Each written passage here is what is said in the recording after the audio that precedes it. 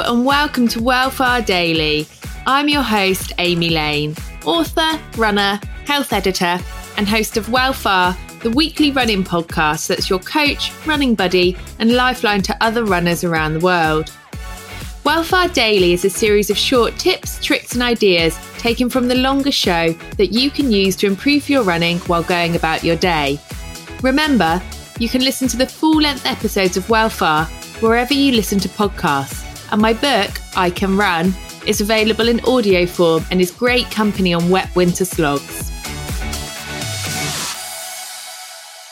If somebody's marathon training, so our listeners now, is there generally a better time to be doing long runs on your cycle than shorter runs? So research has shown that in the second half of your cycle, it's better to do longer runs, just because of the way you metabolize food, so like break down food and use it.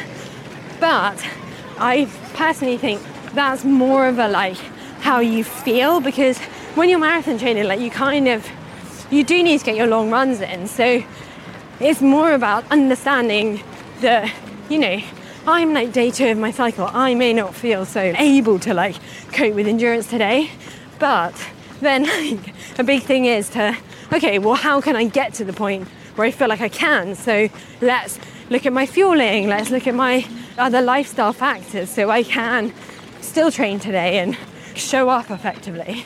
I guess being an athlete, the thought of like having to miss a session or miss a training day is like the worst thing ever. But then at the same time, like I totally appreciate that some days, I've got to like let my body be. But if race day is that day, then it's not like I can say, I'm going to have to race next week instead, because it just doesn't work like that. I'm a strong believer in not like intervening with the natural process if you can avoid it. So not taking pills back to back and that type of stuff.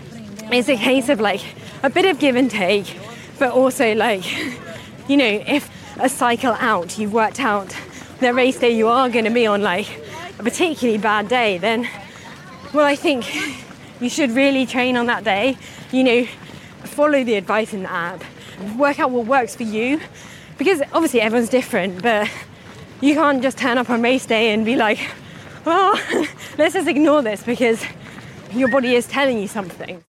I hope you found some of this advice helpful, guys. For more running tips, you can listen to the episodes in full over on Wellfar, the running podcast, and it's right here on Spotify. And if you're after a running buddy during these isolating times, then follow, support, and chat to other runners on Instagram using the hashtag Wellfar. Thanks all, and I'll see you all tomorrow for another Wellfar Daily.